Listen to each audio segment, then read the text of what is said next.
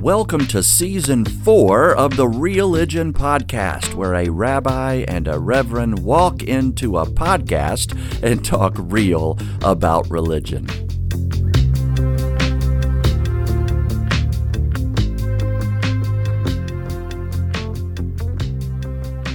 Hey, Joel. Howdy. How are you doing? I'm vertical. How are you? I see you sitting down, though. I'm sitting, but it's at least vertical. Nice. Nice to be back with you. Ooh, Dr. Pepper. I love a Dr. Pepper every now and again. With cream soda. So oof, that's nice. It is way up there. My son has found the newest one, Dr. Pepper, strawberries and cream, and I will say that is over the line. That is too much. Please, Dr. Pepper, back off a smidge. That's very funny. Yeah.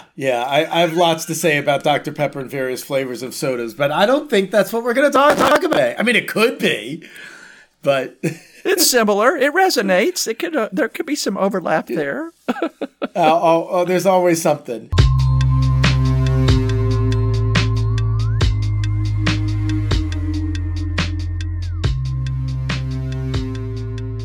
So, we had a really nice conversation last week about kind of our roles as clergy and expectations. And I think we're going to talk about some things that everyone has experienced, if not can certainly relate to today, right? Yeah, we've got at least 5 words that are on the whiteboard for us, and some of them are more Christian-y and some of them are more Jewish, but they perhaps overlap, and we're just going to debate and discuss the differences or uniquenesses from our traditions as we talk about these words. Prayer, worship, ritual, tradition, and sacrament. What do those words mean to you and me? What do the people think they mean? When we come together around whatever we're doing, which one or 2 or 3 or all 5 of those words are we doing? And what do they mean? So that's what's on tap for us today. Perfect. So I think you gave me permission to start. Right? So prayer. What's prayer to you, Joel Tolbert? It is to Christianity. I mean, I'm interested what you think about it. I'm also interested in if there is a standard Christian answer, if that's even possible. Yay. So, there was once upon a time where prayer was the mechanical speaking of words to about God. And that could be done communally or privately. My studying and my efforts have kind of changed that. And for me now, prayer is the conversation that is needed to maintain a relationship. So, and that means if I'm going to have a deep, authentic, sincere, healthy relationship with God, I'm going to need to have some space to tell God what I'm thinking and feeling. And I'm going to need to make some space to let God tell me what God might be thinking and feeling. So for me, prayer is honest, vulnerable, authentic, loving conversation. And it can be mad, sad, scared, excited, all the aboves. Sometimes it's private, sometimes it's public, but it's conversation, and it's for the purpose of growing healthy relationship. In other words, it can happen all the time.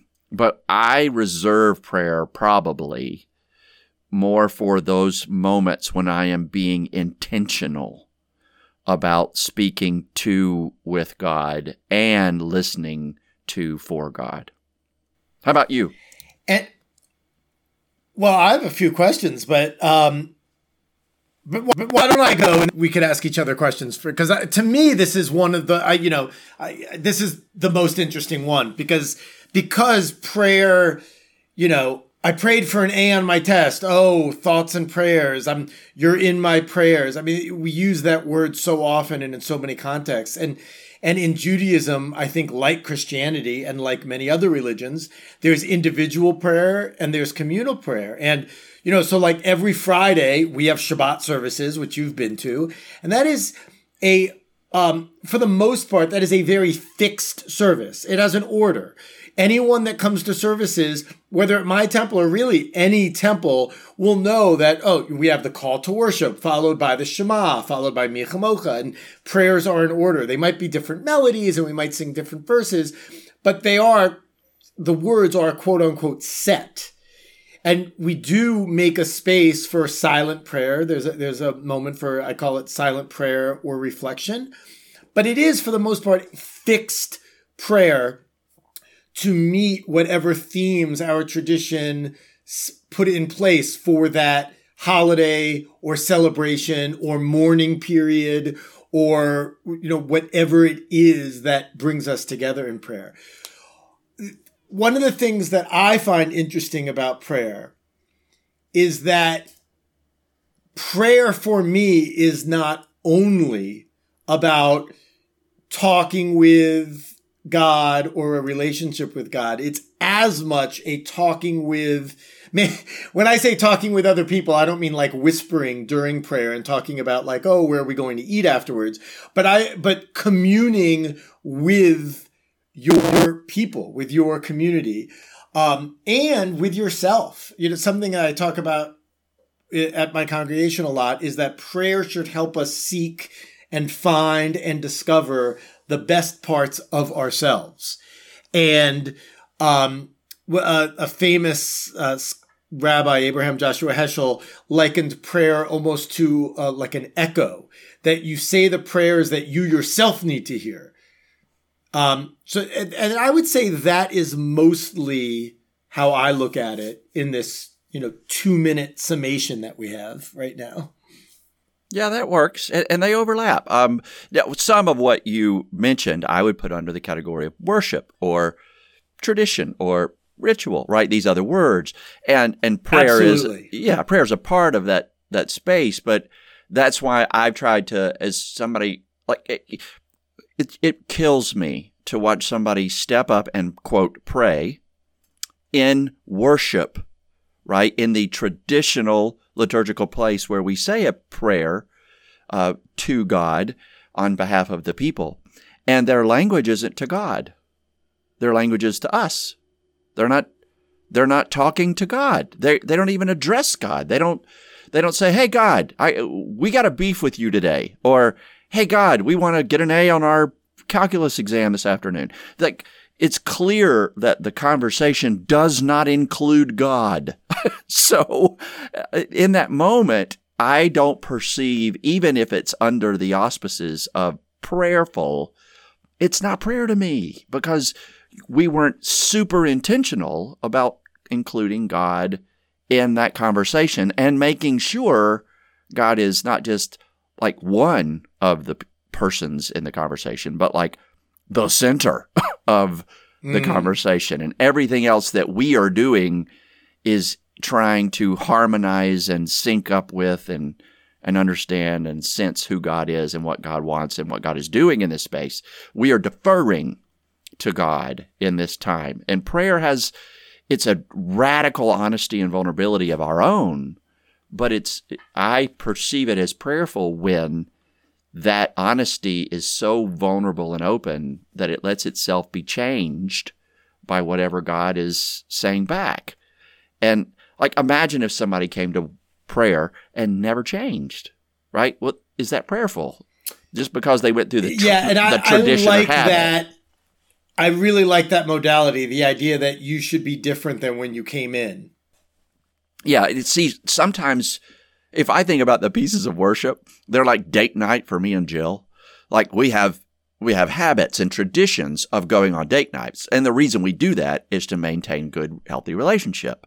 So in a lot of ways, Friday Shabbat services or Sunday worship for us, those are intentional date nights with God so that we can have good, healthy relationships with God and with each other and know myself better through their eyes. But that's why I think these words all bounce off of one another in the same mixing bowl.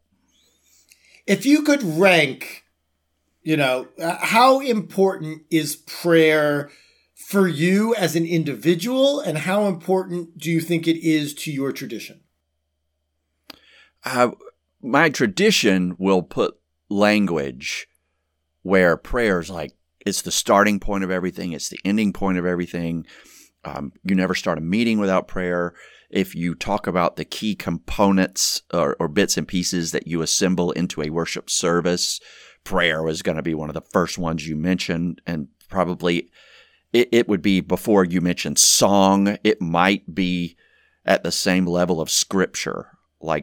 Even the way we talk about scripture is you can't read scripture if you're not prayerfully listening for God's voice through the words of scripture. Scripture without prayer is dangerous. Scripture with prayer, it can be holy. So prayer's way up there, but that is our theological language about it. It's not really our practice. Our practice is a little stiff and stodgy and scripted, and it doesn't feel warm and personal like I feel like it should. And so I beg people to pray from the heart. I try really hard not to shove prayer language into their mouth and make them say it back. But sometimes in liturgy we do that. In church liturgy we have and we force them to say words and they say them back and they don't really mean it.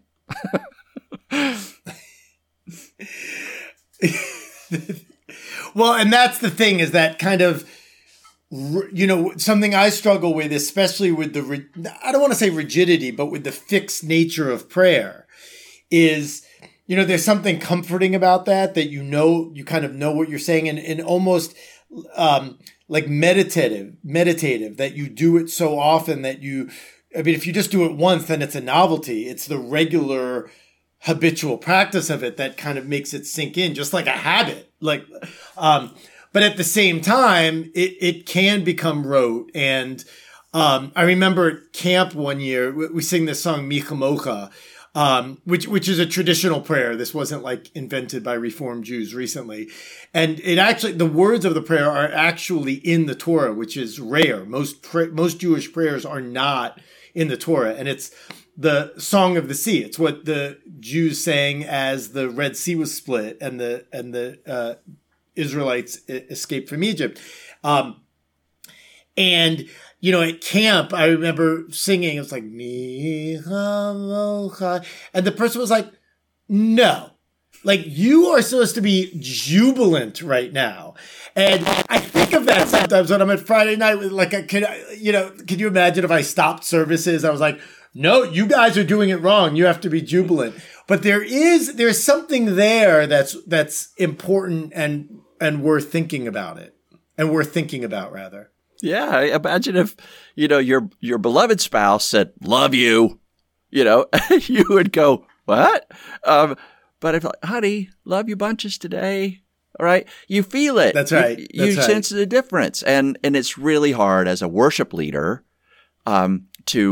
to guide my people into a corporate prayer and to get the emotion back from them of blah, blah, blah, the Charlie Brown teacher voice, blah, blah, blah, blah, blah, yeah, blah. No, y'all got to think of these words as you say them and let them hit you in the heart and then say them out loud with that kind of vulnerability and hope.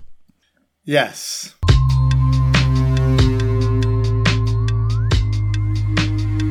All right, what's next? So how is prayer different than worship or tradition? Like, how does it bump into those two words, and how do you differentiate it from those two? I mean, for me, worship is very specifically a communal experience. That doesn't mean that that's the right answer. That's just what it is for me. Like, we are coming to temple tonight to worship. Prayer is before bedtime. You say the Shema. It can be worship. It can be you go to the hospital and hold someone's hand. When I go to the whole hospital and visit someone who's sick, I don't worship with them. I pray with them. Now, again, that's my own anecdotal, well, it's not anecdotal, idiosyncratic way of defining the terms. But for me, there is that distinction. That worship implies a community in kind of that fixed prayer modality. Yeah, I don't think I've said it like that, but I think I'm with you on that. Like, I never think of private time as worship. I think of it as prayer. So that works. And now corporate time can be worship or can just be prayer. So I think I'm with you on that. And worship has a... Wait, what time? Like corporate worship time could be... Oh, got it. All right. You are... Yeah. I got you. When we're worshiping together at a worship service on a Sunday morning, there can be parts of that are prayerful, but that is worship because we are doing it together. That works for me. I like that. Well, what are the traditions of worship that aren't prayer? I don't know that there are any. I mean, because worship to me implies we're the people of the book. So it implies opening a book and saying and or singing. And most of the time it is singing or chanting, some sort of prayer that we have from our tradition. So all the songs that are included in worship are also prayers. All the liturgy is also prayer. Yes. Not trying to split hairs. I wouldn't say that all the songs we actually sing are prayers, because every now and again, I'll take a guitar out and I'll say, okay, our opening song is, Bim Bam, Shabbat Shalom. And that's really just, okay, we're starting services. Let's get in the mindset. Get your seats if you haven't already. It's like the bell before a show. It's just easier to start singing than, okay, everyone, you need to sit down and be quiet now. But that's where tradition falls in. Like we have these traditions in a worship service that are not prayers per se, but they do hold us together, and they kind of mark where we are, where we're going. They kind of cue us to what to prepare for. They kind of invite our hearts to be open a certain way, or our minds to be open a certain way. And I'm noticing that worshiping communities, faith communities, have to have traditions that the community agrees on over time so that they can get quickly to the spaces that worshipfulness and prayerfulness need us to go to.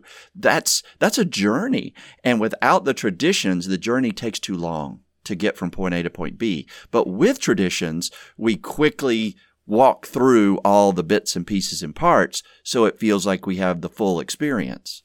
Absolutely. And this is where I think Reform Judaism distinguishes itself to a degree, because what makes us Reform Jews is reforming traditions. I mean, that's where we get our name from. And so there's always a tension and a back and forth. And it's not a change for change's sake at all. But, there's this great line, one generation's, I'm going to change it because it'll take too long to explain the Hebrew, but, one generation's kind of rigidity and roteness and boredom was a previous generation's new tradition that sparked inspiration and prayerfulness and spirituality. And that's something that we constantly grapple with in certainly in Judaism, but in I think in healthy congregations. I mean, that's an important thing to grapple with.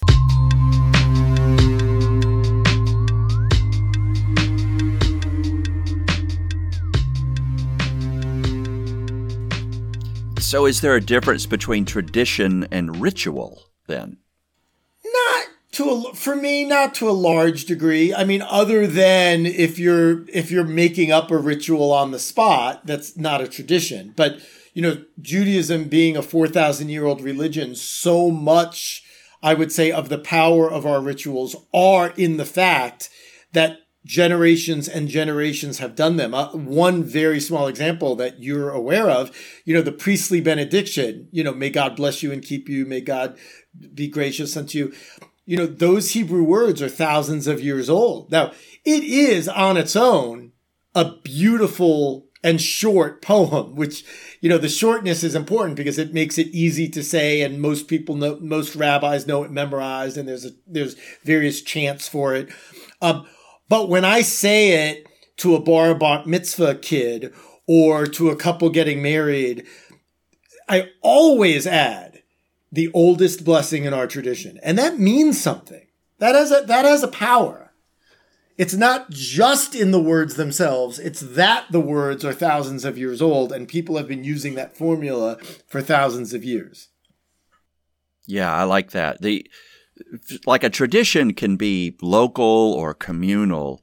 Ritual takes it up a notch for me, and it extends. It goes bigger. It goes beyond the local, and it goes beyond the temporal.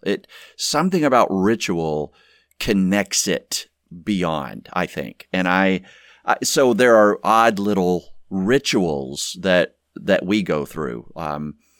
And some of them, that's why I put the word sacrament on here, because I feel like there could be habits that become traditions, and traditions can even become rituals, and then rituals can become what we call sacraments, and that hierarchy in how we do worship or / prayer. Those gaps and those steps it's weird to see how different people respond to them, because some people treat certain traditions as rituals, and other people will quickly discard a ritual as just an old habit that it's time to break. And the different human expectation of the pieces and parts of worship / prayer make my job kind of hard, because I never know if I bend one, if I change one, if I add one, if I drop one, who I'm going to piss off. 100%. Or who will piss off if you keep it completely the same.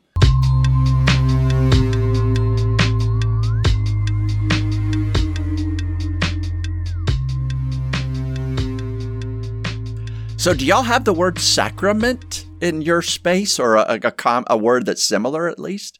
We don't. We don't, is the short answer. Although there are things, there are ritual objects that I think achieve a similar purpose.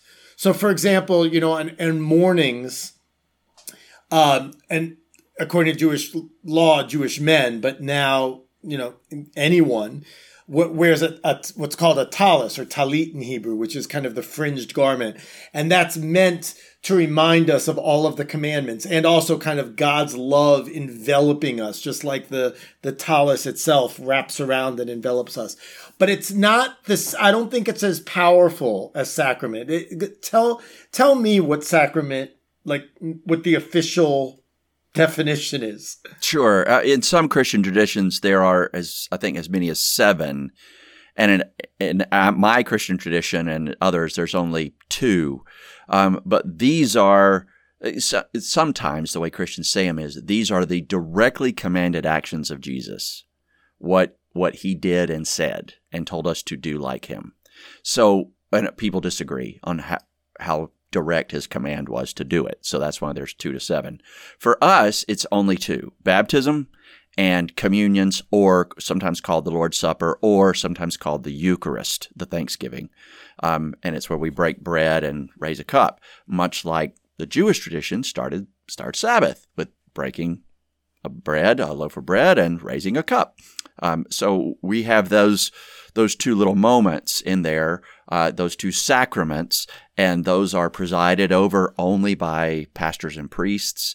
They have certain rules for who can and cannot participate, that kind of thing. So some people include weddings in that. Some people include marriage. And I wondered if in the Jewish tradition, if circumcision or a bar mitzvah or a bat mitzvah or a wedding, or if there were anything like that were considered what we might call sacramental privileges and practices of the clergy. And so I think that's the differentiator, is the piece about the clergy. And we spoke a little bit about this last week, in that, again, even though Well, we talked about lay leaders now doing weddings, kind of getting ordained online and things. And yes, I can't think of a funeral that I've even been to where it wasn't a clergy officiating, but someone's friend or something. But that being said, in Judaism, one could officiate a funeral and not quote unquote be a rabbi. And so it doesn't have that same, I don't know if hierarchy is the right word, but it's not a one-to-one. And I think that's okay, right? that is a real difference. And an interesting difference, I think, between what are the seven, by the way? I know Eucharist is one. So confession is one of course. As well. The last rites or anointing of the sick is one. Marriage and baptism and communion. There's one called unction, which I can't even remember what that is now. And then a seventh, I'm losing it. I could Google this, but I'm not. So not even looking it up. I'm going to get you off topic, but literally 30 seconds. So does that mean that someone who doesn't get married is like less holy or less close to God because they're not doing a sacrament? No, I wouldn't say that they are, because if you think about it in the Catholic Church, right, celibacy is a mark of holiness.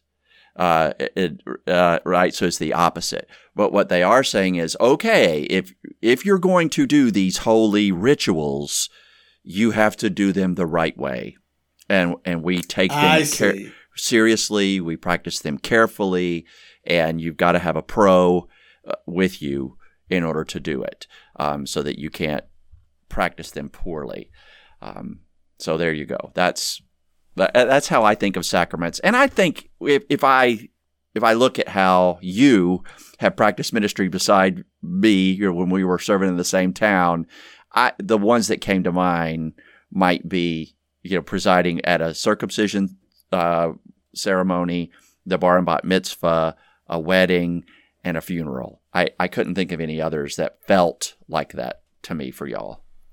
Yeah. Yeah. No, there's a correlation there for sure. Which one do you get in the most trouble for breaking? If you change a prayer, do you get in trouble? If you change a ritual, do you get in trouble? If you change a tradition, do you get in trouble?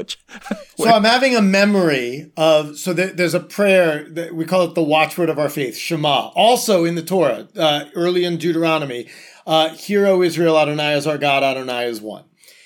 And it's funny because traditionally, one sits when they recite that prayer.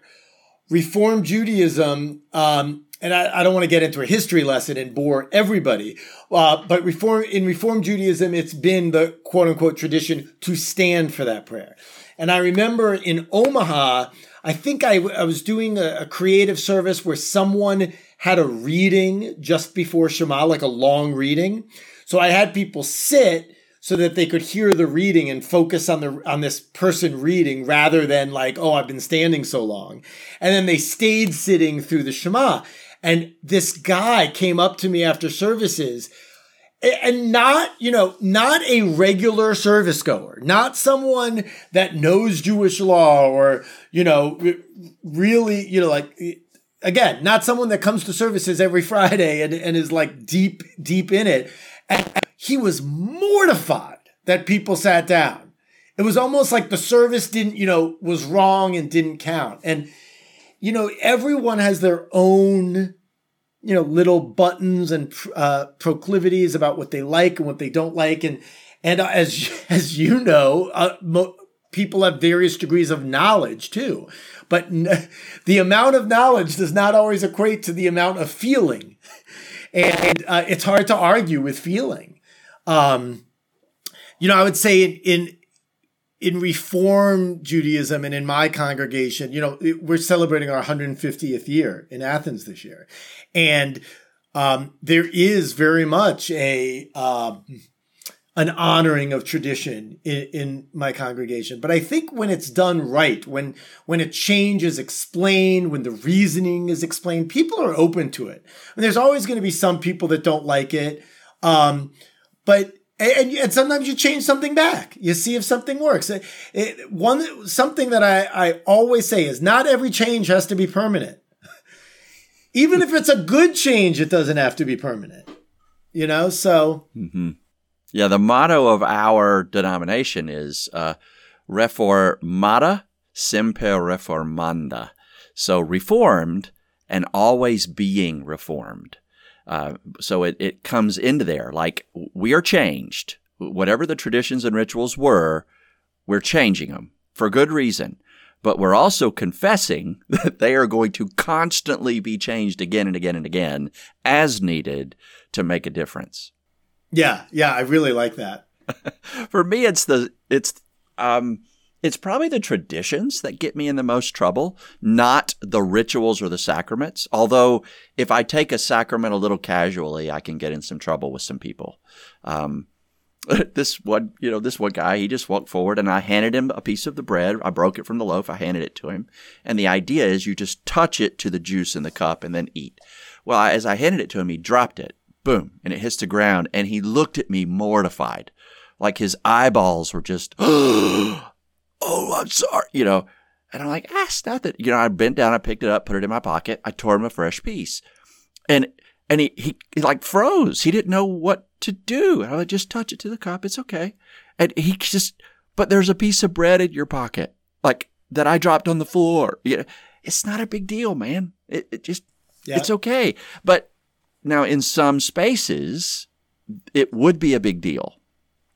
In our space, that's not part of the ritual / sacrament. The bread is just the sign and symbol. Well, and to some degree, that probably, that has something to say about you too, right? Just like each clergy has their own like picadillos and things that, we're very fastidious about versus things, no bbig deal, Right. Like for some, so one example of that is the physicality of the Torah. I mean, you probably know this, but you're not supposed to touch the ink of the Torah because it's supposed to be permanent. And speaking of like the comparison to sacrament, if a Torah is dropped, God forbid, there's this idea that you're supposed to fast for 40 days. And what a lot of places do is you get 40 people each to fast one day, but showing the idea of the importance of Torah and the primacy of Torah. There was somewhere I was going to go with that, and I lost the rail. Well, let me grab it then, because that appears sacramental to me, where y'all open the doors and the scrolls are processed in and raised. That has a very sacramental quality to me when I watch y'all embody that with each other, and I watch your individuals. You've kind of coached them how to do it well, how to do it right, and you're obviously presiding. You don't necessarily have to do it, but I wonder if that feels to you like a sacramental moment, the entry of the scrolls and the Torah and the opening of them. in that sense, sure, and it's certainly I would say it's a holy moment. And it's also a climactic moment. I mean, the service kind of leads up to that in a lot of ways. Yeah, that feels sacramental to me, the way y'all embody the treatment of the text. Now, for me, I can read the text off an iPad or something printed from the copier, right? It's okay. But we don't even have a pulpit Bible anymore because it's okay. I don't need it. The word is the word. It's alive. It's not just ink on paper. It's alive. By the way, that's something that people think is sin is the wrong word. But, like during the high holidays, between all the cues and the choir and the cantorial soloist, everything of mine is on an iPad. And there are a few people that think that that's not dignified. It needs to be in the book. You mean the scroll? Well, that's what's funny. No, I mean the published book, but it's. I mean, to a certain extent, that's a generational thing too. But again, all of these things are so personal to that it makes it difficult to really kind of nail down a definition for. It's really hard to teach a person like, hey, the thing you're going to battle with right now, or for. it's really not a thing.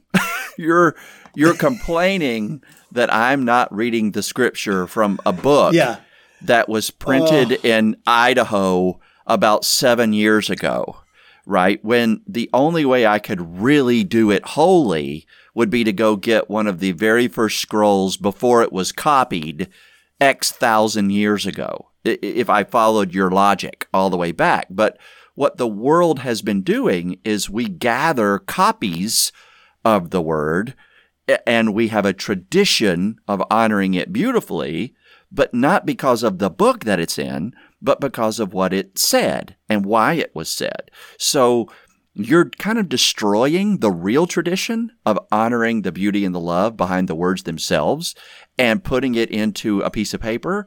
Stop it, right? I don't know how to teach people not to ruin the real tradition, the real sacrament of word, when they protect the tradition of reading it out of a leather-bound book.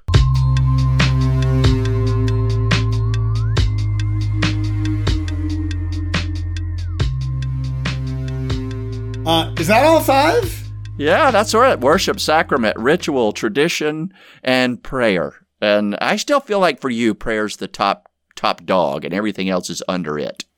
Well, you know what that reminds me of is when I first started here. I remember a congregant, I don't even remember the context of the conversation, but a congregant was saying how Shabbat is the most important thing that I do every week. And my first instinct was to disagree with that. And actually, my instinct is still to disagree with that. But it is the time that I see the most people in one moment, in what gathered, other than, a special assembly or a funeral or a wedding, something like that. But in terms of something that is a regularly scheduled event, Friday nights is when I see the most number of people. So I understand the sentiment, because that's when I catch up with people. I find out how people are doing and how this one's healing or how that one's birthday went. But from a theological Jewish perspective, is it the most important thing I do? I don't know.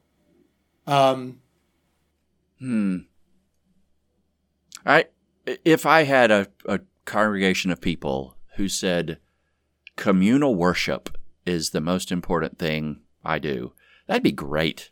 Because I can imagine a group of, say, 200 people who never came together as one community and double-checked on things with each other and held each other accountable.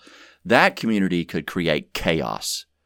Even if they were super prayerful and studious and religious individually, but they never came together as one community for accountability and synchronicity, boy, that would be a really hard bunch of cats to herd.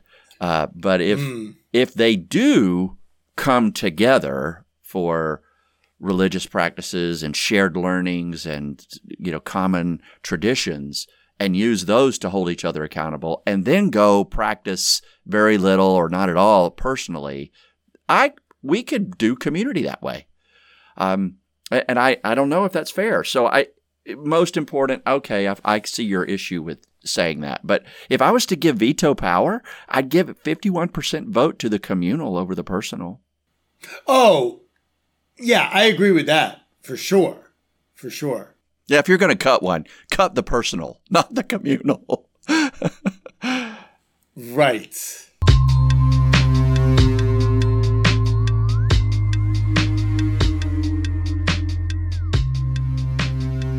Keeping it real, as always. We're trying. Oh, goodness. So what's next week? I think we get to talk money, mammon, tithe and offering, tzedakah, if we wish. So... yikes. I mean, that's a good one. Ooh. That's money. A good one. We really got to do that? Can't we just skip that one? Did we do that 3 years ago? Or am I making that up? We didn't go hard on it, but we've talked around it, obviously, right? We're going to keep talking around and around and around the same topics, buddy. We're professional clergy. It's all the same circle of topics over and over again. It's one sermon. It's one sermon delivered 52 weeks a year. Yeah. The lifetime is the sermon. That's it. Oh, goodness. All right, my friend. Great talking with you and learning with and from you. And we'll look forward to next week. Thanks, buddy. Fantastic. And keep it real, everyone. Thank you for joining us on the Religion Podcast today, where a rabbi and a reverend walk into a podcast and talk real about religion. I'm Reverend Joel Talbert, and on behalf of Rabbi Eric Linder and all the Religion fans out there, we thank you for being with us today and invite you to send us any feedback or suggestions or topic ideas to religionpodcast@gmail.com. Until next time, keep it real.